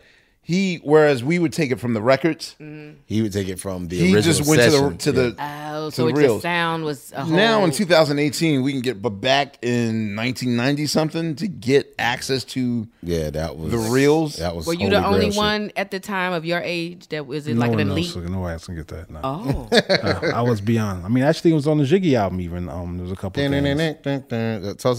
Not on that. It was funny how I ended up doing that, but not on that. On All That Glitters Ain't Gold and a couple other songs, I might have used some pieces and some cleaner pieces of different stuff. So how did you come in contact with Jiggy? Good rabbit hole here. So Dennis Davis runs into my dad. Dennis Davis is the drummer who played with Roy Ayers and with Stevie. Wait, your cousin? Oh, there he goes. Wow. All right, so Dennis playing by himself, man. Dennis playing by himself, man. Yeah, exactly. So Dennis ran into my dad on 48th Street, Manny's somewhere, one of the record stores. He's like, hey, my stepdaughter's got this boyfriend. He can rap or whatever it was. So I was like, okay. So then I roll. Exactly. He could rap. So then they're going to bring him by. Hey, Salam, I ran into Dennis. Okay. Yeah, Dennis comes by. At that time, he had like short dreads, probably up to head. So Stevie looking. Exactly. So he was like, yo, I'm going to come by and bring this kid by. So he brings by this kid. They got to look and stuff. So it was actually Sound, Kenny from Jiggy. He was at the time dancing for YZ. And when he comes in, he's like, yo, I can rhyme. And he starts rhyming. He's on his Black Power. So I'm looking at him like, I'm not giving you none of my real exclusive breaks. I'm gonna see what you can do. So I gave him Samande. I had a version of Zion. I kind of chopped up with a little substitution on it, and he did something that sounded decent, which actually ended up being on the album. Then he's like, well, next time can I bring my boys, because we all rock, we in the whole crew, we dress this way, we dress fly, Jiggy, this and that. And, my other boys dance with Special Ed and everybody else. So can we come through? We have really a Jiggy tribe. All the dancers. Wow. So now I have, half of and then there were 5 dancers. Exactly. There was 10 probably. There was actually all of them plus Ant, who had Lyricist Lounge, was with them. Oh, okay. Ant Marshall. So he's actually on the Jiggy album. Their per diem must have been everybody horrendous. Else. So they were all just part of the crew. But basically we had automatic, the crowd toss it up. It's like 90 people in there, but they were all Marquess from the Misfits. Like their whole crew was all there. Mysterious Misfits? Exactly. Wow. So they were all together because I lived across at the time. My studio was on the next block from Red Zone. So we were like in and out. But basically I was like. Your own studio or just it was the studio that my dad had. Okay. It was directly across from Red Zone, like on 53rd between 9th and 10th. And basically I'm looking at them like, I'm not giving y'all a real beat because Diamond D would be like, why'd you just use like Cramp Your Style, Substitution? All like, the obvious alternate beats and break joints. You know what I'm saying? I put a little oh cool, that was all for the James Brown. But he's like, Diamond's like, why did you ever do that? Like I see you at the break conventions with us. Why'd you do that? And I'm like, because they're dancers, you know. They need to, and Flex had the thing where he'd be like, happy feet, niggas, happy feet dude, sit down. I'm about to play something else.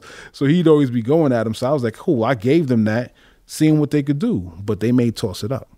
Cosmic Kev played the shit out of that in Philly. Where like your Philly royalty checks was been high because that was like Toss It Up was like the anthem there. But it's funny you said that because if you remember when Premier was on the show and I was trying to explain to you what he said what Lars Professor was doing for the like why would you give him such obvious shit? All the drums on J. Rue's first record was Captain Obvious shit. Yeah. So I was either you were like, no, I'm not going to give you my good shit. You just get my throwaway payday money shit, or I'm gonna challenge myself to turn all this crap into gold. Yeah. Right now, which is something I did as an exercise anyway, but it was still like Yeah, but could you really afford your reputation to be? I mean, Substitution wasn't that old. This was 90 or 91? Ziggy was 92. It came out 92, but yeah, when that happened, it was 91. Yeah, so Substitution was having a good... It was like Substitution, Amen, Brother, Cramp Your Style, but all those... Isaac Hayes. It was just like all basic, obvious stuff. But then once again, it was about the song, and that's where we got together because the beat was but then they all came out of nowhere. Nah, that shit was a jam. Work. The shit worked in the club. And that's and then also I was with Flex and Chuck Chillout all the time because basically Chuck Chillout had this group Deuces Wild, 9 Centipede, and the Funk Master Flex. So everywhere that Chuck went from 89 when he lived in the building in the studio with us, I was there with him. So when he got to Funk Master Flexes on the 1 and 2s, they were using my turntables. Wait, so Flex wasn't... I thought Chuck Chillout was the main DJ and Funk Master Flex was like his record guy. Yeah, and I was the other person with Flex.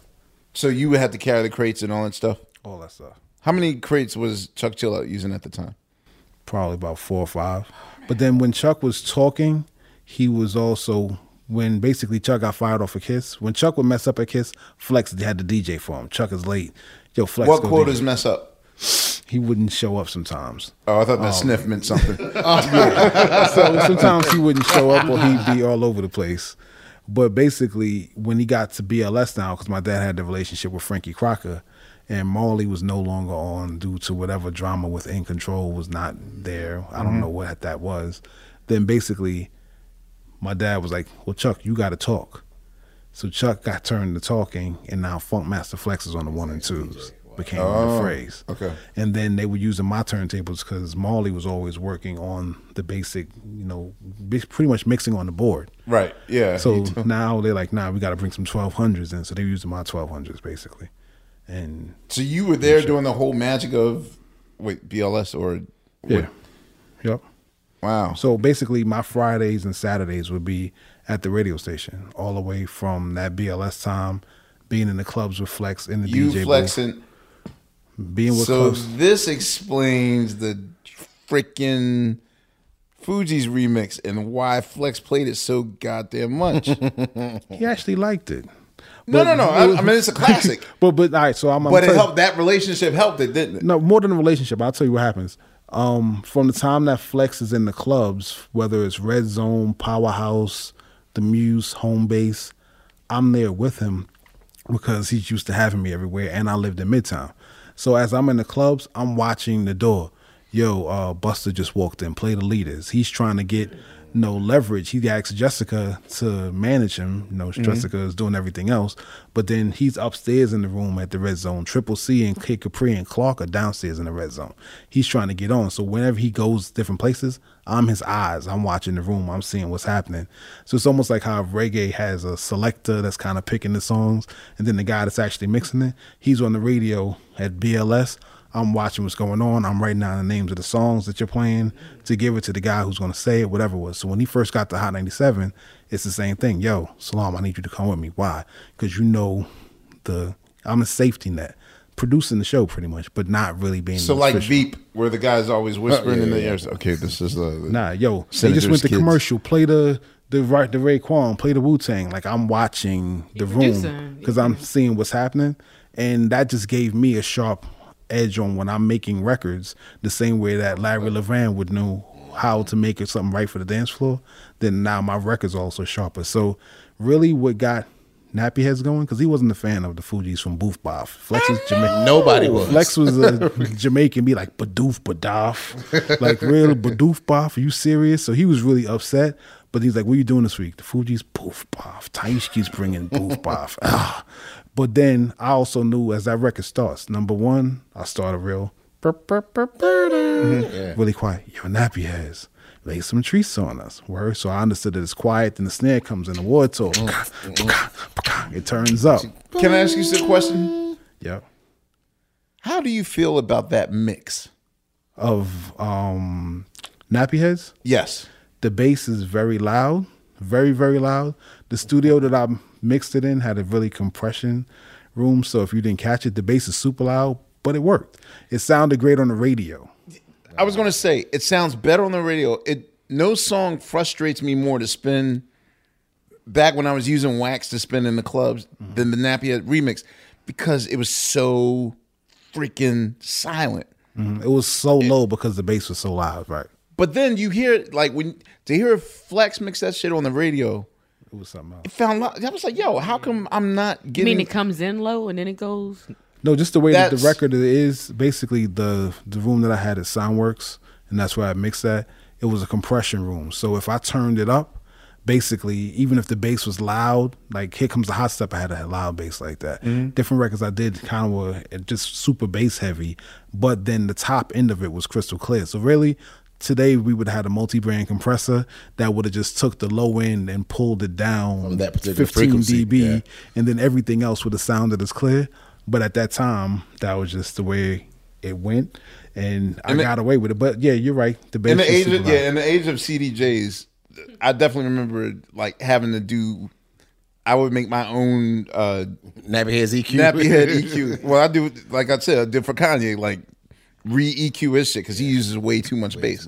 Exactly. So within that, but also I knew that as the snare started, that's DJ. Then Chiba y'all, I'm a Libra y'all. Okay, cool. You know what? This one's all right. Chiba y'all, I'm a Libra y'all. You know what? It's not bad. All right, it's the Fugees. And then when he was writing his verse, I played the Come Clean instrumental. No, Come Clean acapella, and it ain't hard to tell acapella over the track. So then he just fit into that pocket. So basically, the record was set up in a way where the DJ's going, Chiba y'all, Chiba y'all. That's crazy. You got a water? Dag, boom. We already do halfway through the first verse before you can get the next record. So that was my DJ mind. That was already knowing how to make the record that if you didn't like it, you already going to like something about it and start going. Okay, so explain your work with the Fugees and just what was that like? You had nothing to do with London on Reality, correct? No, not at all. So you came at the tail end of how did you manage to even get to them? Not weasel your way in, but for you to gain their trust, because I know that basically what ended up happening was that I'd done Mega Benson Soundboy Killing yes. remix, which had the Barry White, whatever it was. Me and my boys used to freestyle that. I had that tape. Exactly. So I was doing from my nerve from you did being, that. Yep. That was goddamn. Yeah. So I did those pieces, but basically that came from being at BLS. Bugs is the MD. Bobby Condas is working in BLS. Bobby Conda sees me going to Hal Jackson's Records, plucking out samples. Yo, I'm going to the studio. Can you come with me? Maybe you could program some beats for me. So now in between whatever else I'm doing, trying to make the real hip hop, trying to keep up with the Pete's and Premiers and Large Pros, I'm able to go with Bobby Conda's and just sell him breaks that everybody used already for dance mixes, R&B mixes, reggae mixes. So he wasn't a producer per se? Bobby was a producer, but you it's did just the that work? I was doing programming for him of certain things. So he'd have a keyboard dude, but just like some real hip hop beats, because he saw me coming in there, snatching breaks out of the library, and that's what was his office. That's what he said. Yo, what you got? So cool. Now I'm going to the studio making 300, 400, 500, 1,000, just giving him breaks that everybody already used in hip hop for another purpose. But it was new in reggae. Wait, I'm going to ask you something.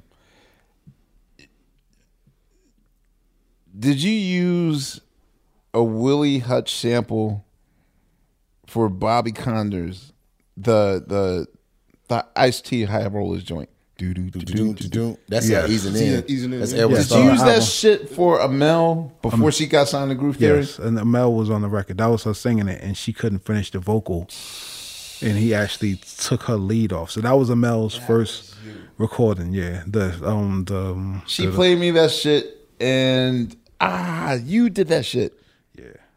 That was me. So I was working with Bobby, and we did the Mac Daddy, and we did that. Wait, you did Mac Daddy? Yeah, I did probably most of the hip hop stuff on that album. So I did that. And which album is this? Bobby Conda's and Massive Sounds album. Okay. He had a song called Mac Daddy that was like huge. You don't remember Mac Daddy? Bobby's from Philly. Yes. Mac Daddy. Yeah. Mac Daddy. It was in the dance hall set that got played at So basically that dance hall set playlist. Yes. Right. So the dance hall set at that time from say 90, 91, 92 was a combination of me standing in the booth with Flex and then being around Bobby and saying, okay, to go from dance hall, which was heavy at the time, to hip hop, how are we going to bridge this gap? So now I was taking the hip hop and putting it together. So back to the Fugees, which was your original question. They heard Jeff Burrows was their product manager, and Jeff Burrows was at Columbia as their product manager, and he heard the Mega Banton mix because I've been doing all this reggae and hip hop. He's like, and these cats are Haitian. I need something like that. That's what we need for the Fugees to help get them off the ground. This ain't working. So then I think he might have been roommates or lived somewhere near Jessica, who was managing Flex at the time. Yo, this guy Jeff that knows Jessica wants your number. All right, cool. I go up to Columbia. I'm already in the building working on Shaba or whatever else around there at the time. Shaba, Patra, What'd you do on Shaba? What was that? Was you Ting-a-ling? I didn't do Ting-a-ling. I did Original Woman where I flipped the J. Rue sample. I did all the remixes. I did Patra's Think. With Lynn Collins on it. I got all my Lynn Collins records signed. Yeah, the Worker Man remix. I had that tape. I had that single as well. That was my The Worker joint. Man remix. That was my shit. I did all those pieces. I was just like in the middle of the reggae and hip hop mix. Was that you playing keys on that remix? Yeah, on one of them, because I think one is Chris Mercado's. Yeah, I did the one I did on there was actually I think I used the Little Richard drums on there or something like that. If I remember correctly. 72, the real thing. Yeah. The real thing joints. Well, basically, my whole MO was I was able to take these West Indian records and get them on the radio, get it going. You were the reason we were grinding the hip hop.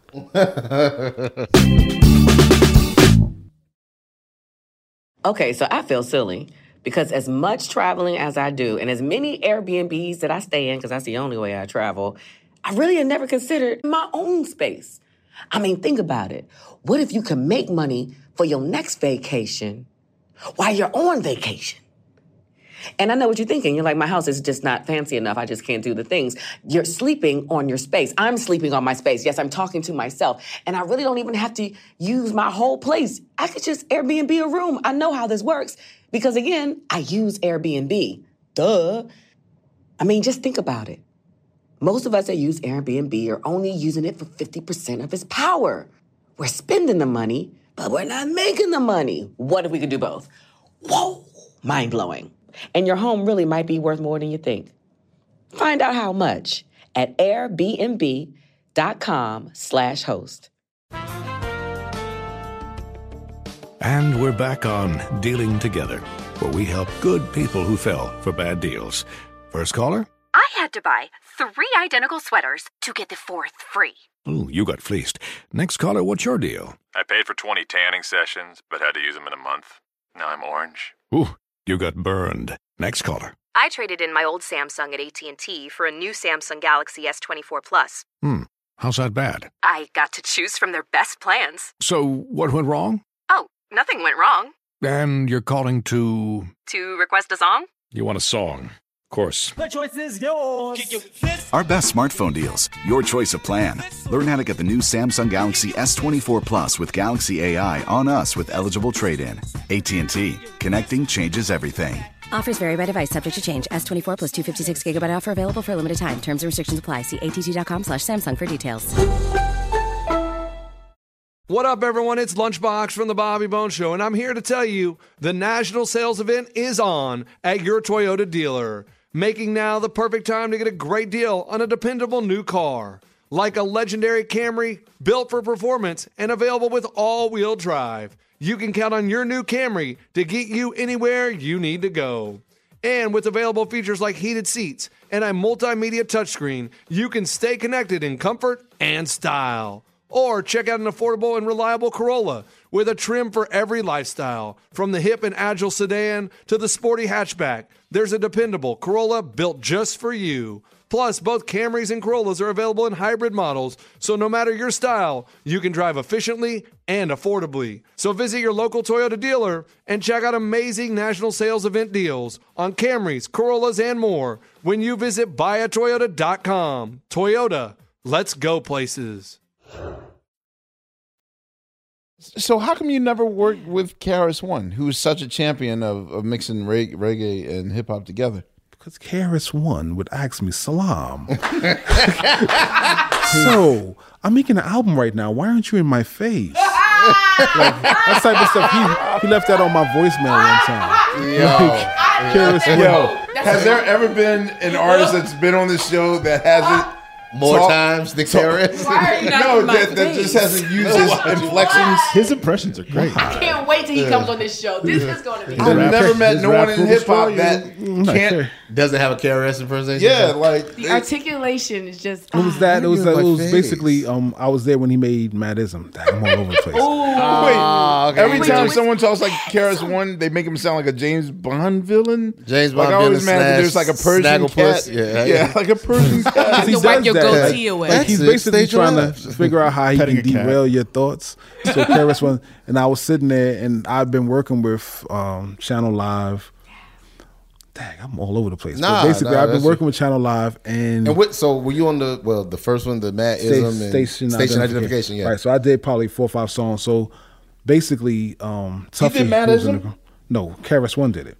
But basically, while I was at the studio, I did Bush Babies, and Tuffy was working at the studio as an intern. So he's like, when I get my deal, I want you to work on my album. So when he got the deal eventually through KRS with Capitol for Station Identification, he's like, yo, I want you to work on it. So I'm doing beats for them, but KRS hadn't met me in person. So the day they were doing Madism was the first day I was going to D&D and, the premiere room over there.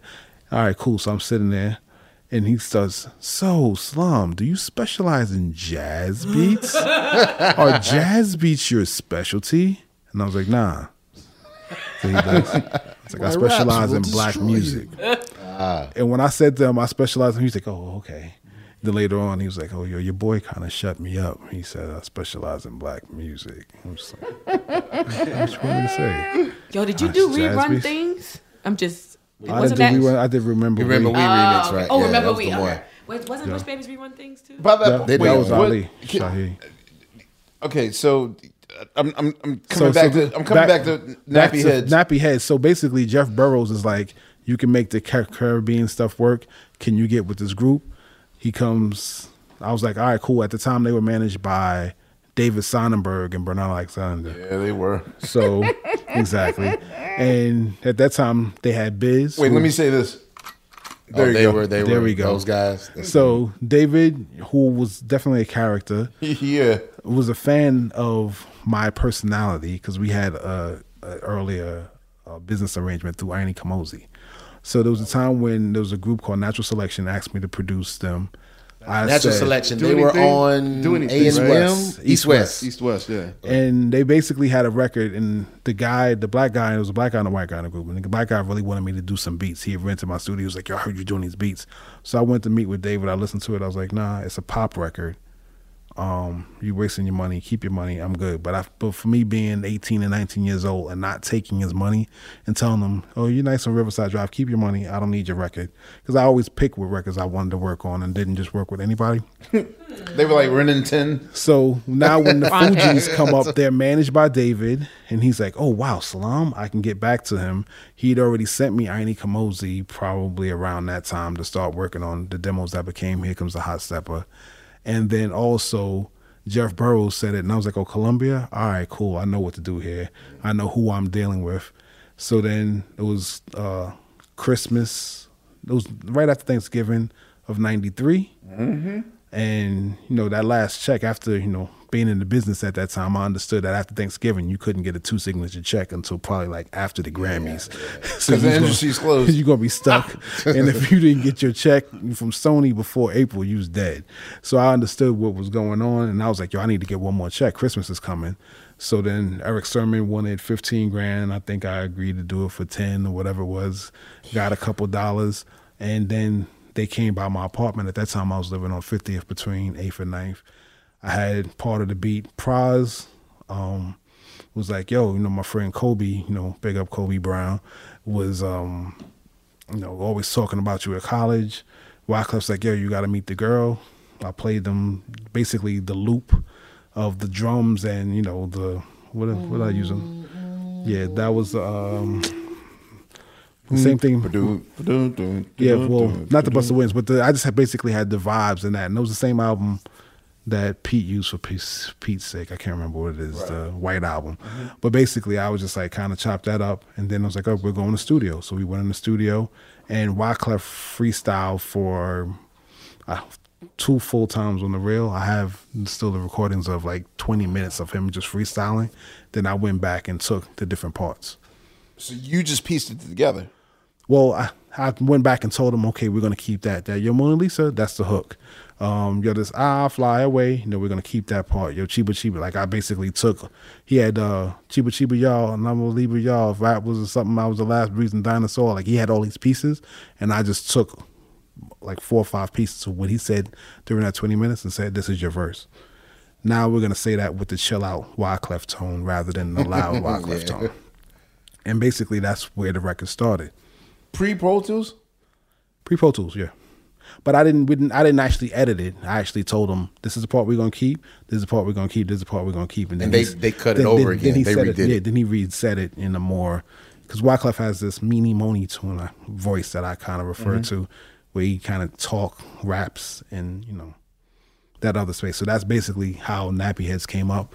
Lauren had her verse. It was all monotone. That's Miss Hill to you. At the time, as I learned this weekend, before she had the Miss on the Hill, right? Basically, was that a double entendre? Nah, I'm playing. But basically, before it was there, it was just like her piece, and then Praz had his part, and that session became the Nappy Heads, basically, and that started it going. Then I did a remix of Vocab. Then they did a remix of Vocab that really became the real proper one. Mine did you do the like the slow, spacey? Yeah, there was Shelly Man with the Black Sabbath drums. Okay, so what? I guess by this point, did you decide that your entry is going to be like hard ass drums with this sort of psychedelic? I don't know if because I could tell Salam Remy, like there's a beautiful flute, breezy element to your work with some hard ass drums under it. I think that's there's always like when people would ask me my favorite producer back then, it was like Monk Higgins, and it was Monk Higgins because he always had all of this orchestral stuff happening on the top, and then boom boom boom boom. It was like a groove that was rocking. So I still love the juxtaposition of, a vamped out groove that still got me there, but then I love melodies. I like that. I like Marvin Gaye for the same reason. Like the I Want You album, I feel like the drums, the bass and drums put me in a pocket, but then the orchestrations of the music and the vocals kind of take me somewhere. So that's kind of like my Beauty and the Beast. know, my Jamaican engineer called it Chris and Cronny. Oh, the top end Chris, but the bass Cronny. Like, it's just always that energy that we go for, that we want to have. You know, it's a pretty face and a fat ass, basically both. Who was your go-to engineer back then? Or you just work with who you were given, or did you have a preference? Well, I had my own studio, so I was always kind of keep my people around. So at first, my father's partner Edison, who actually produced a lot of stuff with him, and was doing a lot of stuff. But then Gary Noble started working with me in 91. Okay. And, you know, to this day, Gary still makes a lot of my records. But, yeah, from 91, he'd be working at the hospital, then he'd come see me. After, in between, we'd be doing stuff. And he was pretty much the main recording and, you know, main recording and mix engineer, probably from 93 forward, at least. Something like that. Now, you mentioned Biz earlier. And I know that you're good friends with Biz. Yeah. Have you just ever had a normal moment with Biz where it wasn't just like trying to one up you? Like anytime I see Biz, I mean, it's like 20 years ongoing. It's always a one up game. Hey, Quest, you got this? You got this? I got this. Come on. That's my favorite. Come on. All right. First of all, what is your take on the Mardi Gras situation? On his Mardi Gras situation. I mean, Biz got stories, and he always will find a way to do something. I had it over here. I put it over there. I mean, the funny part is that during that time when I was working with him, he had a period where he would just come to my house, which was, I had a room basically that had like 3 crates of records, and it was the room that I basically made the Ghetto Red Hots and everything else in. And I had a half broken chair, like a chair where the back wasn't on it.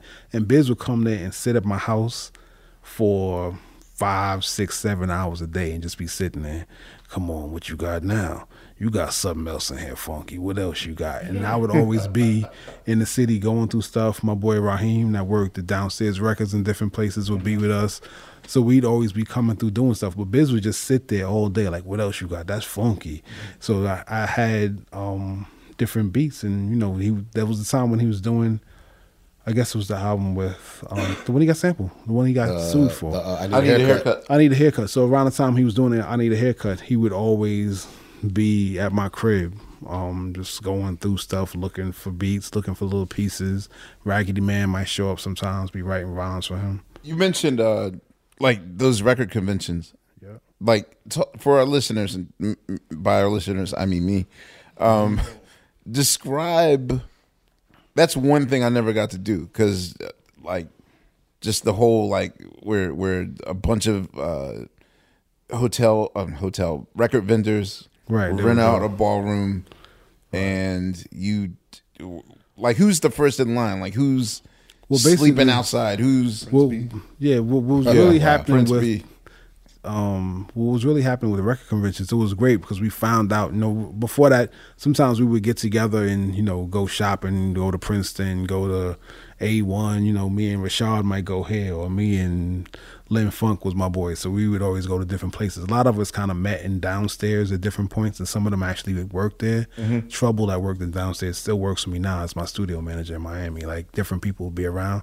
But with the record convention, basically, we discovered this place. I don't know who discovered it first, but where all these people would come and sell rare records, but of course they knew that they were rare and they were kind of playing the game. And there were certain people who would actually go to some of the vendors before the day of the record convention and try to buy whatever the key stuff was or already have dibs on it. Mm-hmm. So T-Ray would do that with certain people. There was a guy, Gary from Connecticut, that would have certain records. I know Gary. So Gary would be doing stuff. There was just certain people, Bob Gibson from Boston would have a lot of records, so I would always be dealing with him. And sometimes he would send me like a box of records and let me pick what I want and send the rest back. Like, what? Yeah. A trust system?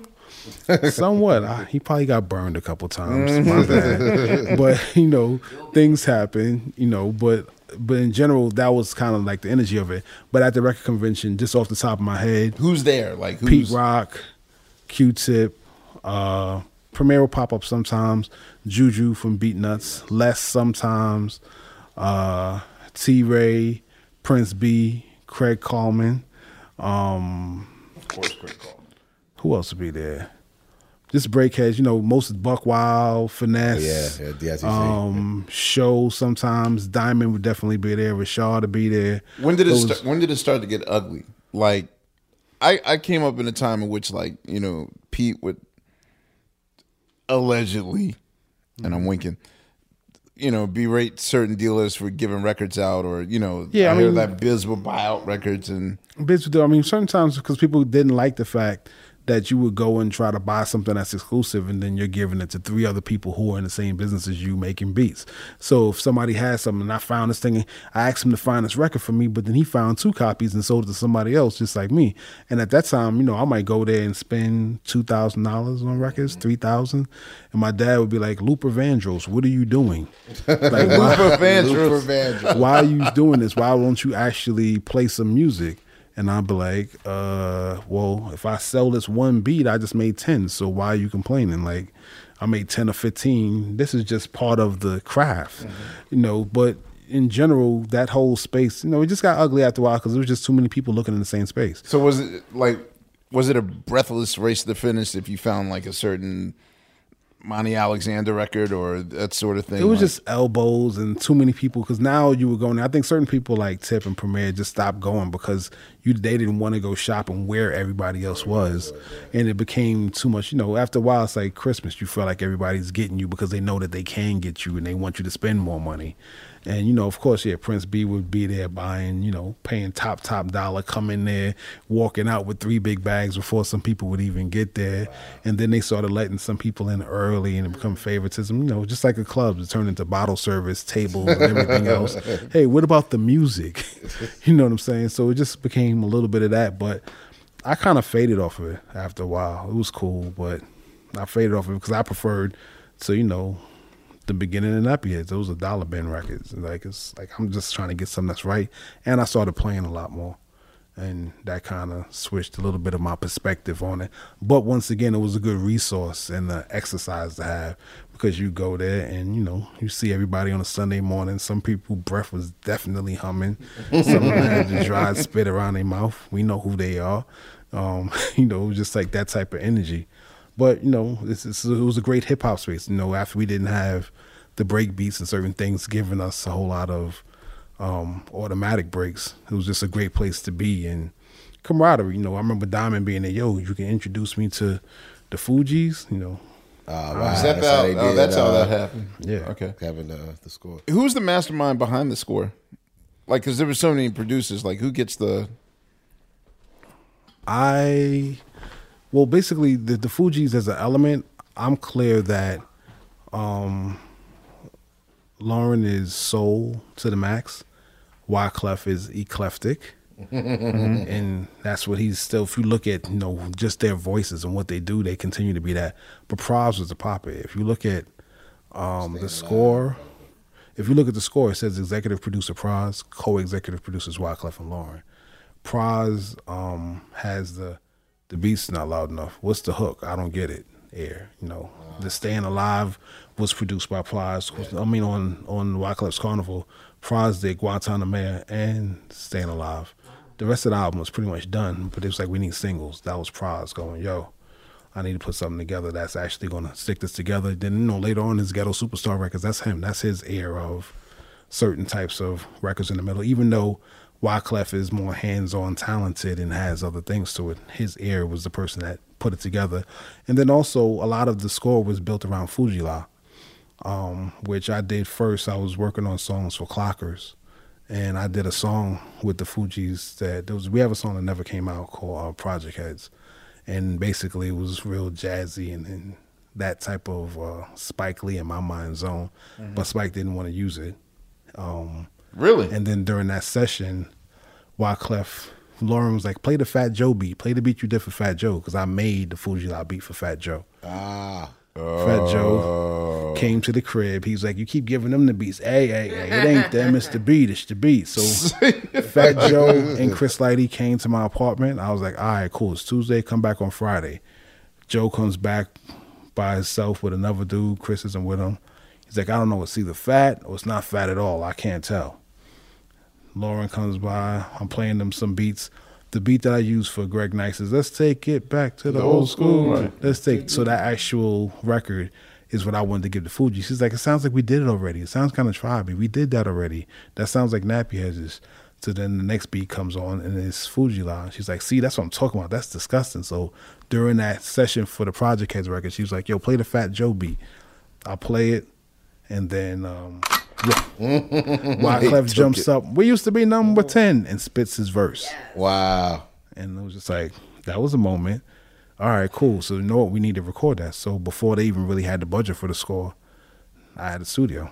They came back and we finished recording Fuji La.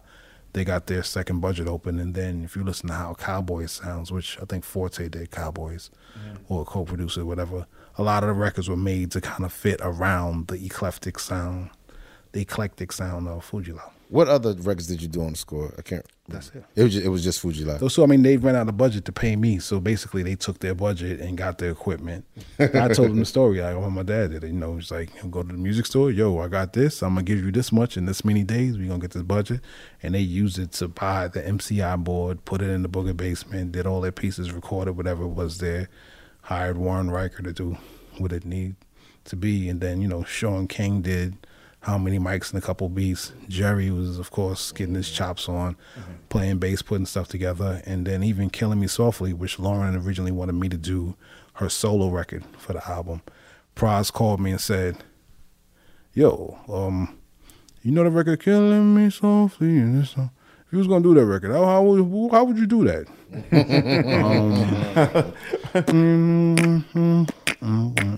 Do the rhythm. Yeah, I probably do kind of like flip it like Bonita Applebaum. Oh, that's the same thing I was thinking. I'll call you right back. The swindle. How would you do it? Yo, I know what happens. Yo, where's that record, Bonita Applebaum? I got an idea. I know Praz. He just said that. Yo, and this and that. Then even if you listen to Killing Me Softly, the beat, the bass line on it is just like Nappy Heads. Ba-boom, ba-boom, boom, boom, ba-boom. I never said something. On Nappy Heads, the bass notes are like the boo boo boo boo boo boo boo, the Dwick, the okay, yeah. And boo boo boo, so it's boom, boom, boom. If you took that boo and unfiltered it, you hear Tip go drastic. No. What? Wow. Yeah. This is super rap nerd shit, right? Yo. Boom, boom. And it's just filtered like a motherfucker. Yeah, because I don't know, somehow, I don't know how I ended up having that, but I ended up having it in a piece, and I actually just filtered, or I think I might have just recorded it with just the bass up, but that is from... It gets drastic. So you just took the low bass tone. You bastard. So Killing Me Softly is basically a copy of that. In hindsight, and part family member and part outsider looking in, whatever. Do you think that after 18 million copies of that album sold, did it serve them well or not?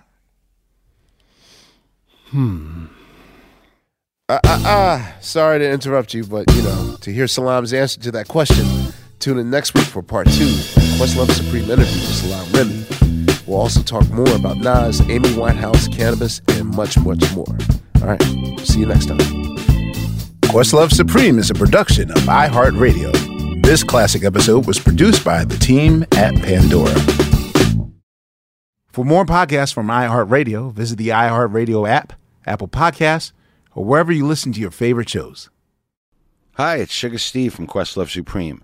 If debit is your go-to card, Discover thinks it's time you get rewarded too. So, check out Discover Cashback Debit, a game-changing checking account with cash back on everyday debit card purchases. That's right, cashback isn't just for credit cards anymore. Whether it's a movie date, flea market find, or midday latte, you can start earning cash back. And did I mention there are no fees, period? Check out transaction eligibility and terms at discover.com/cashbackdebit. Discover Bank, member FDIC. Farm to store in days, not weeks. That's 80 Acres Farms. Did you know most salads travel over 2,000 miles to reach your plate? But not 80 Acres Farms. Their crisp salad greens and herbs are food less traveled. They stay fresher for longer in your fridge. My salad lasts all week long, which means less food waste and easy meal planning. Oh, and did I mention there's zero need to wash these greens? Because 80 Acres Farms uses zero pesticides. Visit 80acresfarms.com to learn more and find their salads and salad kits at your local Harris Teeter. Hey, it's Bobby Bones. Are you looking to build this year? If so, there is no better time than right now to start planning and to get your spot on the construction schedule.